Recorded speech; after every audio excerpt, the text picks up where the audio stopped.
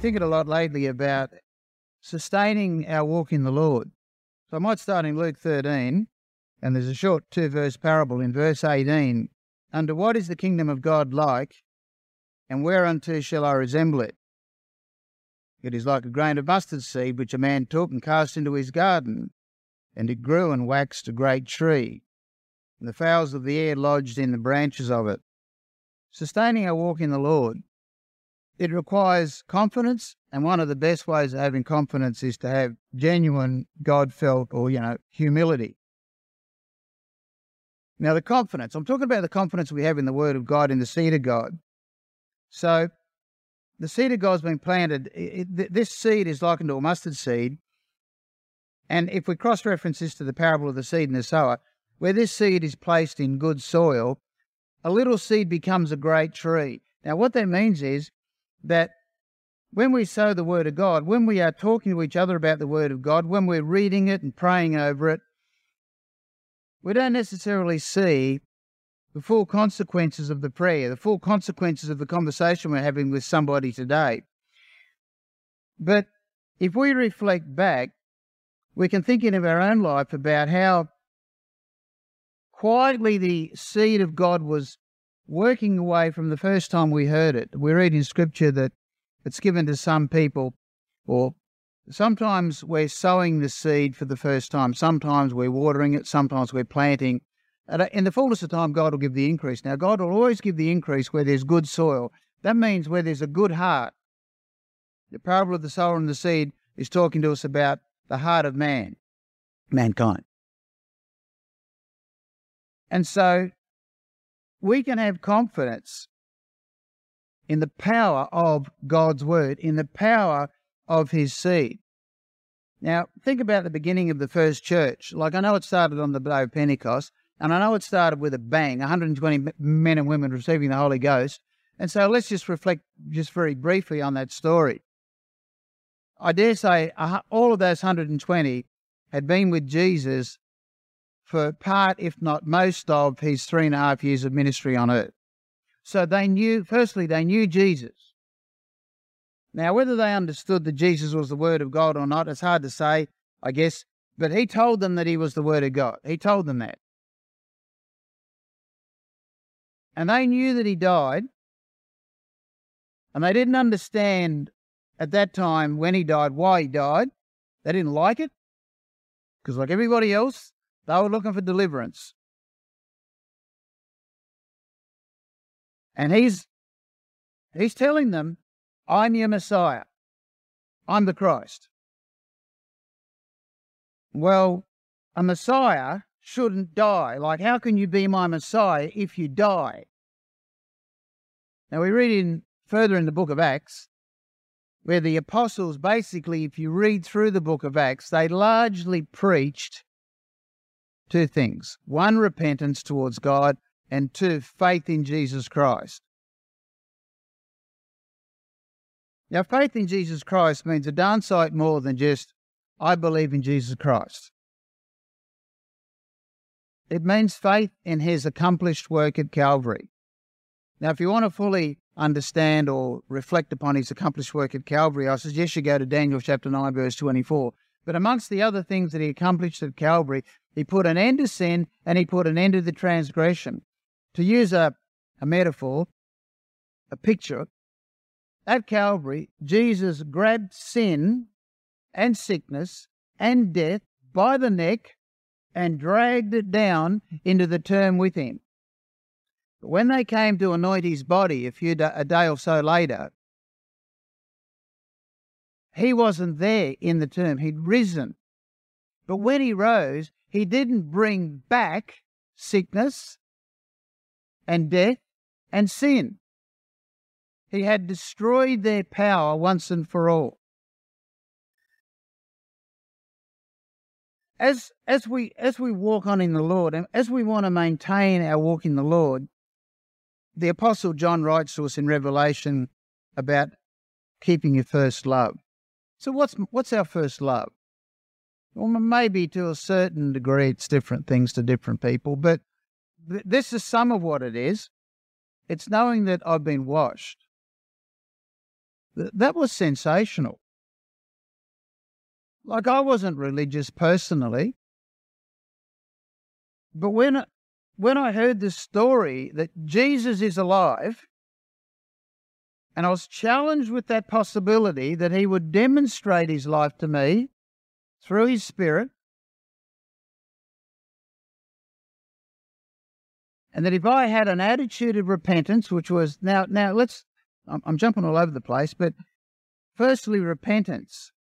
I didn't think in terms of repentance because I didn't think in terms of Christian terms. I'd never seen a Bible, but I implicitly understood if what these people are talking to me about is a Christian, well, I'm not one of them.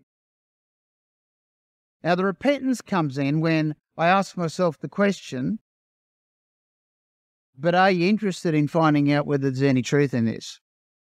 And the answer to that question was, well, yes. If it's true, I need to know. Now, implicit in that was, in my mortality, in my humanity, there's nothing I can do to fix myself. I wasn't religious, as I've already said, so I didn't think in terms of sin. I didn't think in terms of heaven or hell or any of those sort of things. But I knew deep down there was some sort of fracture running through me from head to toe. I didn't let it bother me because I didn't know what it was. I didn't know where it came from, and I didn't know what to do about it, so I didn't think about it. But I knew it was there. The night I received the Holy Ghost, with that wonderful gift, that prayer language of praying in tongues, the first thing I knew, the first thing was, that fracture's gone. That split running through me is gone. And I emerged from those few minutes of prayer with a confidence that I never thought possible, but I still had doubt because I had had moments of enlightenment through psychedelic drugs during my years at uni. But I knew something about the psychedelics was, come morning, it's over. Come morning, you're right back where you were. And so I thought to myself, well, let's see what morning brings. And morning brought that there was no change. Whatever had happened to me that night, whatever had come into my very soul that night was still there. And I knew I belonged. And for the next 40 plus years, I've been discovering what it is I belong to. I belong to the body of Christ. But that night I was washed. Now, sometimes as we grow older in the Lord, we trade the excitement of having been washed. In 1 Corinthians chapter 6, verse, I think, 24, it says, you are washed, you are sanctified, you are justified in the name of the Lord Jesus Christ and by the Spirit of our God. Now, I'm going to come back to that verse. But sometimes as we walk on in the Lord, I fancy that we can trade the excitement of being washed and sanctified and justified. We can trade that with being right. Because what happens is you get saved by Jesus through the Spirit in the name of Jesus, and you want to tell the world. Like, did anybody else want to? Like, I was the black sheep of our little family, and so I just assumed, I've responded, they're a shoo-in. They're going to love this. And I found out it doesn't always work like that. Not that our family was wrecked because of my zeal, but I had to moderate my zeal with a bit of wisdom in the ensuing months. And the influence of this good thing that I'd received became a good influence in my family. Even the part of my family that never got saved, it still became a good influence in their life, let alone them that did get saved. And then we talk to people at work, we talk to workmates, we talk to neighbours, and we learn the scriptures, many are called but few are chosen. And sometimes we can start taking refuge behind the fact that somebody gave us good doctrine, good teaching, and we know that the gospel is well summarized by John 3:16. For God so loved the world that he gave his only begotten Son, that whosoever should believe on him should not perish but will have eternal life. If you really believe in the power of Jesus Christ, if you admit the possibility that Jesus is alive, he will lead you to salvation. That's not the same as saying the sinner's prayer and therefore, I've said the words And I tell you, I believe. No, this is, if we really believe in the possibilities of Calvary, we'll be brought to the point of salvation. And for a Christian, our task is to hold on to that and be bold in our preaching in the confidence that we don't have to prove anything to anybody. You know, if you're the winner of the 1,500-meter race at the Olympics, you don't have to boast about it. You don't have to defend yourself. You don't have to prove yourself to anybody. Why? Because it's on the board for all time. First place. Whatever games it was. If you've been washed and sanctified and justified in the name of Jesus Christ and by the Spirit of our God, we don't have to defend ourselves. We don't have to prove ourselves. We don't have to demonstrate our rightness. It's better for us to remember the thrill, the first love of being washed, of being sanctified and being justified. In Acts chapter 18, I just want to move on. I'm sort of going to wander all over the place. No, I'm not. I'm going to go to Galatians chapter 4 first, verse 19. Now, this issue of Christians growing to maturity and not reverting to what I'm going to say, frankly, are carnal habits. They're old habits of justifying ourselves by being right. They're bad habits, and they're unnecessary, and they hold us back. And in Galatians chapter 4, verse 19, Paul says, verse 18, 19, it is a good thing to be zealously affected always in a good thing, and not only when I am present with you. So Paul's sort of commending their zeal. But then he goes on to say, my little children, of whom I travail in birth again until Christ be formed in you. This is, to use the modern speak, this is the journey of every Christian, that Christ be formed in us. That's the goal of God for us. Somebody preached repentance towards God and faith in Jesus Christ.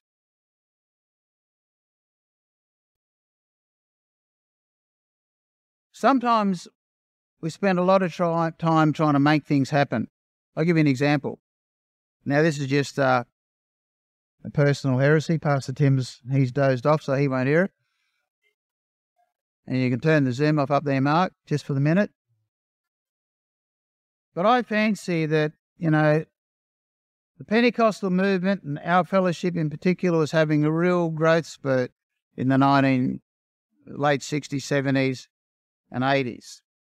And I think sometimes we fancy that, you know, we had our act together then. We knew what we were doing. We were evangelistic, and we were setting the world on fire. And I think we're kidding ourselves. I think what was really happening was the wind was blowing. John chapter 3 or 4, the wind bloweth where it listeth, thou hearest the sound thereof, thou canst not tell from whence it comes, nor where it goes. So is everyone that is born of the Spirit, right? True. That's about my rebirth, my spiritual rebirth when I'm born again. As a new creature in Christ, by being filled with the Holy Ghost, with the Bible evidence and the wonderful power of this prayer language of tongues, miraculous healings. But I think it describes more than that. I think it describes the nature of my life in the Lord, that the Spirit has a will for my life. I believe God lets me make the decisions about what I want to do with my life, what sort of work I want to do, whether I want to be married, stay single, whatever. But I think beyond all that and behind all that, he has an overriding will for my life. And that will for my life is that his Son Christ would really form strongly in me so that I would eventually exude more of Christ and less of me. And the reason that that's God's will is that the more that I can enter into that,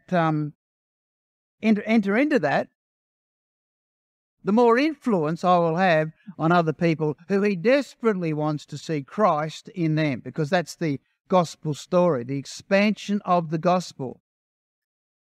I was talking earlier about seeds when they're little can seem like they have no potential. Well, think about this. The day of Pentecost, I referenced that a bit earlier.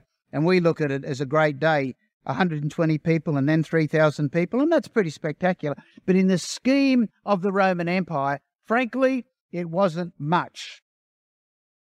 And 10 and 20 years later, if you look at the size of the assemblies, it really wasn't much. There wasn't a lot of reason to think that this thing can grow and develop, let alone become the mustard tree that the parable talks about. But it did. It did. And to this very day, it is the dominant, I'm going to say the dominant religion. I hate using the word religion, but, because a lot of Christendom doesn't understand about Christ. But put that aside, it's still the dominant mode of thought in the world today. Christ's teachings I'm talking about. Okay. Well, Paul's obviously concerned with this church, a wonderful group of people who are you personally. I'm worried that maybe you've settled on your lees. Do you ever ask yourself the question? I do. I ask myself the question regularly. Am I settled on my lees? I don't know if you understand the process of winemaking, but I don't really, and I've got to be careful. I can do it down here. But up in the sunny coast, we've got a brother and a sister that worked in vineyards for years, and they really understand it. So I hope they're not listening. But as I understand it, you put the wine in a vat, and then every now and again you come and skim the impurity stuff off the top. And then you tip it into another vat, and then you let it sit, and then you skim the impurities off the top, and then you do it again and again. And the more you do it, the purer it becomes. Now, if you just leave it in the one vat, the impurities sit on top of the wine and eventually permeate the wine, settled on their lees. And Jeremiah had a wonderful verse concerning the tribe of Moab. That's another story about how they were settled on their lees. They've not been moved from cup to cup. Sometimes in our life, things that are uncomfortable, moments that are uncomfortable can actually be the moments where the Lord's bringing something good through us and into us. Okay, let's go to Acts chapter 18.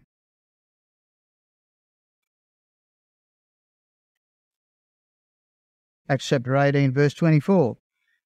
So I want to reflect now about this confidence that I'm trying to talk about in the way we approach unsafe folk. And a certain Jew named Apollos, was born at Alexandria. He was an eloquent man, he was mighty in the scriptures, and he came to Ephesus. So that is to say, he was mighty, very well versed in the Old Testament Hebrew scriptures. And the man was instructed in the way of the Lord, and being fervent in the Spirit, he spake and taught diligently the things of the Lord, knowing only the baptism of John. Now that doesn't mean that he was fervently filled with the Holy Ghost and fire. It means that he was fervent in spirit. He was zealous. He was committed. But he only knew the baptism of John, which was a baptism of repentance to God. And he began to speak boldly in the synagogue, on whom, when Aquila and Priscilla heard, they took him unto them and expounded unto him the way of God more perfectly. Now, Aquila and Priscilla met Apollos, and they listened to him, and he's preaching the word, and they twigged straight away. He's not preaching the Holy Ghost fire. He's preaching the baptism of John. And they have two options here. They can actually withstand him and tell him, mate, you've got the cart before the horse here. You're wrong. You got to get your act together. Or they can take what he's got and build on it. And that's what they do. Here's a man, like so many people, they understand repentance is necessary. How many people want to try and live the Ten Commandments? I mean, just ordinary people. How many people out there actually think the Ten Commandments are pretty good? And I would suggest probably most, still. But the chances are they haven't heard the whole story. Do they really understand that at Calvary, Jesus smashed the power of sin and sickness and death? Do they really understand that Jesus is alive? Do they really understand that we can be purged or cleansed or washed from head to toe, within and without, by the Holy Ghost? With the Bible evidence, signs and wonders, healings, tongues, And the chances are, no, they don't. They haven't heard the whole story. So Aquila and Priscilla simply choose to tell him more fully. They complete the story. And so when we meet people that have got half the story, don't knock them for having half the story. Tell them the rest of the story. Lead them. The scripture says in Isaiah, he shall gently lead them that are with young. The scripture said in Luke 13, it's like a grain of mustard seed. If it's sown in a good heart, it'll grow. It'll grow to a good tree. It's not for us to judge the heart. If we were in the business of judging hearts, then Paul the Apostle would never have got saved, because he was a ruthless, murderous fella. But God saw something in him that nobody else could see. Now, in 2 Timothy chapter 2, just quickly, Paul writes to his young friend and protege Timothy, verse 24, but the servant of the Lord must not strive, which is to say, must not quarrel, but be gentle unto all men, apt to teach, patient. Patient. How many of us were a bit slow on the uptake when we heard the word of God? You know, there was a part of me deep down that suspected I was hearing the truth. But there was a part of me up here that was wrestling with this because I didn't want to hear it. At a certain level, I just wanted to go surfing. And this is going to get in my way. There was a part of me that didn't want a change to the plans I've made for my life. But there was another part deeper down that was like, but what if it's true? What if it's true? Verse 25, in meekness instructing those that oppose themselves. From time to time we meet people that are quite contrary. And yet Paul's saying to Timothy, well, in meekness instruct them. If God peradventure will give them repentance to the acknowledging of the truth, and that they may recover themselves out of the snare of the devil, who are taken captive by him at his will, because people that are aggressive or contentious or cantankerous or quarrelsome or just not hearing it, Paul's saying, folks, we've got to recognise they've been taken captive alive. They've been taken captive alive. And the words that we have received, which hopefully are growing stronger and stronger in us daily, give us a confidence that we've got nothing to prove. We don't have to declare our rightness. We don't have to tell them we just won the 1,500 metres. It was published all over the world. Like, we're talking about Jesus. We're not talking about us. We're talking about being washed, not about being right. Being washed brings us to a position of being right with God. Now, the interesting thing about this that really intrigues me is that Paul and Timothy travelled together a lot. They were very close. Now, you may be aware that when Paul first met Priscilla and Aquila, they'd come from Rome because of the edict of Nero, and he met them, I think, in Corinth, and for 18 months they lived together, worked together as tent makers. So Paul and Aquila and Priscilla and Timothy were like that. They were very close. They were part of a tight-knit group of this young fellowship. And the thing that I love about it is that when you take the story of Priscilla and Aquila meeting Apollos and the story of Paul instructing his young protege, Timothy, you're getting the same attitude towards how we approach people. Straight there. In meekness, instructing even them that oppose. Finding someone that only knows half the story. Lead them. Expand the full story and trust. Trust the Word of God to do its work. Okay, so it's creating a culture. It's giving us a culture of confidence. Now, confidence can only come if we also have humility. You see, there are many graces of the Christian character.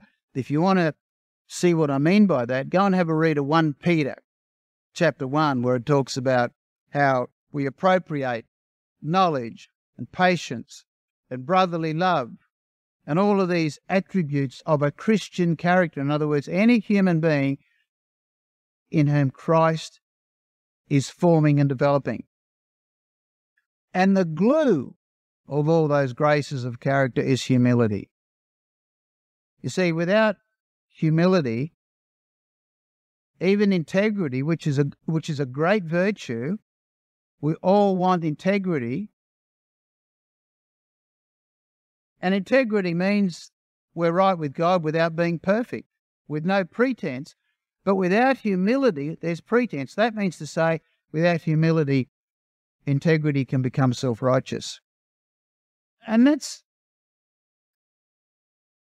just a block. That's just a block in the road. No one's going forward on self-righteousness. Without humility, wisdom, which I'll include knowledge, becomes pompous. Have you ever known someone that's got lots and lots of knowledge, more knowledge than you, but frankly, you can't stand them? And when you think about it, it's not because you're a pill, it's because they're pompous. Who likes spending Christmas with someone that's pompous? You know, always telling us all how we got it wrong or whatever. You know what I mean. And even our zeal, which is a wonderful thing, it is a good thing to be zealously affected always in a good thing, said Paul to the Galatian church. But zeal without humility is just downright overbearing. And we won't win souls if we're overbearing. So I want to go back to Luke 13. And I want to read the next parable. Again, 2 verses. And again in verse 20 he said, "Whereunto shall I like the kingdom of heaven? It is like leaven which a woman took and hid in 3 measures of meal until the whole was leavened." Don't let the use of the word leaven derail you here, because leaven's used by Jesus as something to be avoided when it's self-righteousness, right? That's the leaven of the Pharisees. But here he's just using a plain parable from the kitchen. You put a bit of leaven in dough or whatever it is you make bread out of, and it rises. My mate Norman and I tried to cook some bread in our caravan that first year in the Lord. Nobody told us much about cooking bread. All I know is it was capable of breaking your teeth. There was no leaven in it. But the beauty of leaven is it operates just silently and quietly inside. It's like the Word of God is just working quietly and within. Some people want an external, outward, forceful demonstration of the kingdom of heaven, and Jesus said, well, you're not going to get that. You'll get a personal experience. You let the seed of my Son's word into your heart. It will take root, it will conceive, and it will bear fruit when you are born again. And you let that seed continue to grow in you, you won't suffer the sort of things that people go through with self-condemnation. Well, why not? Because Jesus dealt with my sin at Calvary. We can spend a lot of time trying to live blamelessly. And the reason we spend a lot of time sometimes the reason we can spend time trying to live blamelessly is basically because we don't understand we've been made blameless. When we are born again, we become this new creature in Christ that Paul writes to the Corinthian church about. And that creature is undefiled because it's daily washed because of Calvary. It's purged by the Spirit of God. Now, this is not to say that I'm without fault. But if I started today by saying, look, I just want you all folk to know I'm blameless, what do you reckon the overall reaction would have been? I reckon he'd have been making a move for the microphone pretty darn fast. We've made a blue here. I'll get on to Pastor John. Don't get that fella back. But folks, I'm here to tell you, you're blameless. Why are you blameless? Because of Christ Jesus. Let me use another analogy. Have you ever been in court as the accused? What? Really? None of you? Well, I came close. My mate Robert got busted using another mate's motorbike and my licence and my helmet. So the short story is we're in the Manly Magistrates Court and the police and the magistrate think they've got a wonderful case of theft and whatever. They had all this stuff. The motorbike had been stolen and I'd willingly given him my licence and, well, you know, I wasn't going to talk about that. But it was hard to defend yourself, right? It was hard to defend your mate. Now, if we were in the court of justice of life, or we were in the court of life, You've got the accuser of the brethren pointing the finger square at you. And the problem is, you're in the accused box, and deep down in your guts, no matter how good a life you've lived, you know that on some point or other, he's got you. Jesus said if you offend in one point, you offend in all. But you also know what the idiot accuser doesn't seem to realise is that standing in front of you in the box is the Son of God, Jesus Christ. And then the judge looks at the accuser, looks over in your corner and just sees his son. And he doesn't even hear the trial. He just says, get out. I'm not even hearing this case because you're pointing the finger at my son. We are blameless because of Jesus, who has covered us by his Spirit. That's why we say to people, you must be born again of the water and of the Spirit. You want to be washed? You want to be blameless? Let Jesus do it. He's made provision for it at Calvary. Let it happen. You can't make it happen. It's a bit like with the blessings that we seek in the Lord. Have you got the secret on making them happen? I've got no idea how to make them happen. You tell me what was different with Brother Noel last year on the Sunshine Coast when that big on his head just started shrinking and now there's nothing. What did anybody do different? But I tell you what you can do. You can let it happen.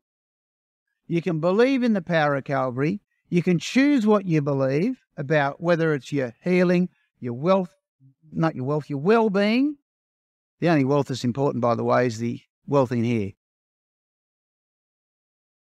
About the power of the seed of God, about the status of our assembly, about the nature of our fellowship, about the growth of the gospel. And we are part of that growth. We're part of the body of Christ. We're not forsaken. We're not abandoned. There's a scheme. There's a plan. And the plan is there by God. But sometimes because we've worked hard in the vineyard for a long time and we get hot and you can get a bit tired and you can take refuge under the fact, well, at least I got the right doctrine. Well, maybe you do. But as my dead mother would have once said to you, well, bully for you, Billy. What are you doing with it? Are you still in love with it? Are you still appreciative of being clean? Well, yes, I am. Yes, we are. Being clean, being sanctified, being justified because of Christ Jesus, and I have the certainty of that because of the Holy Ghost, which abides within me, which I received after a meeting one Wednesday night, leaning on my bike, a few words of prayer, a couple of hallelujahs, and poof, I was praying in a language I'd never learnt before, and I knew something wonderful was flowing through me. And Jesus said, rivers of living water, if you believe, rivers of living water shall flow through you. That means, it simply means this, that you'll be a source of inspiration to other people. Now, we won't go there, but you can read it if you're so interested. Paul the Apostle was the apostle to the Gentiles. But I've been reading very carefully through the book of Acts, and every time this man goes into a new city or a town, the first place he goes, any takers on this one? First place he goes to? Synagogue. That doesn't mean he wasn't fair income about being an apostle to the Gentiles. What it means is, even though he was an apostle to the Gentiles, even though it was his brethren, the other Jewish Pharisaical leaders, hated him and plotted to kill him and had him whipped and beaten and all these sort of things, despite all that, he never gave up on them. And if you read in Romans 10, despite all that, he never lost his desire to see them saved. Brethren, my heart's desire for Israel is that they might be saved. So I want to finish on a similar thought by the prophet Daniel. Now, sometimes when we are overcome with a sense of, but I'm right and they're wrong, that puts a barrier between me and them. And that's the last thing I want. Now, if there's anybody that in Scripture, maybe you could say he was in a position to pray for them, I'd say it'd be Daniel. I reckon Daniel, maybe Joseph and Daniel, the two people in the Old Testament, apart from a couple of women, who were, they're just they don't fault themselves in their life, right? So if anybody could have prayed to God concerning his people, Lord, they have sinned. He could have said that, but you read his writings, he never once said, Lord, they have sinned. He always said, Lord, we have sinned. In other words, just like Paul the Apostle, Daniel and Paul had this in common. They never distanced themselves from their people. Do we distance ourselves from our people? I'm talking about every citizen of this country, and in fact, I'm talking about every citizen of this planet. Do we distance ourselves from them, or do we see there but for the grace of God go I? And I've got this heart's desire that God's put in there that I've been washed, and man, being washed is a very good thing to do. And I commend it to you, Mr. Citizen or Mrs. Citizen. And Jesus is capable of doing it, and you'll know when he does it because he'll fill you with the Holy Ghost. You'll speak in tongues, you'll be washed. Praise the Lord.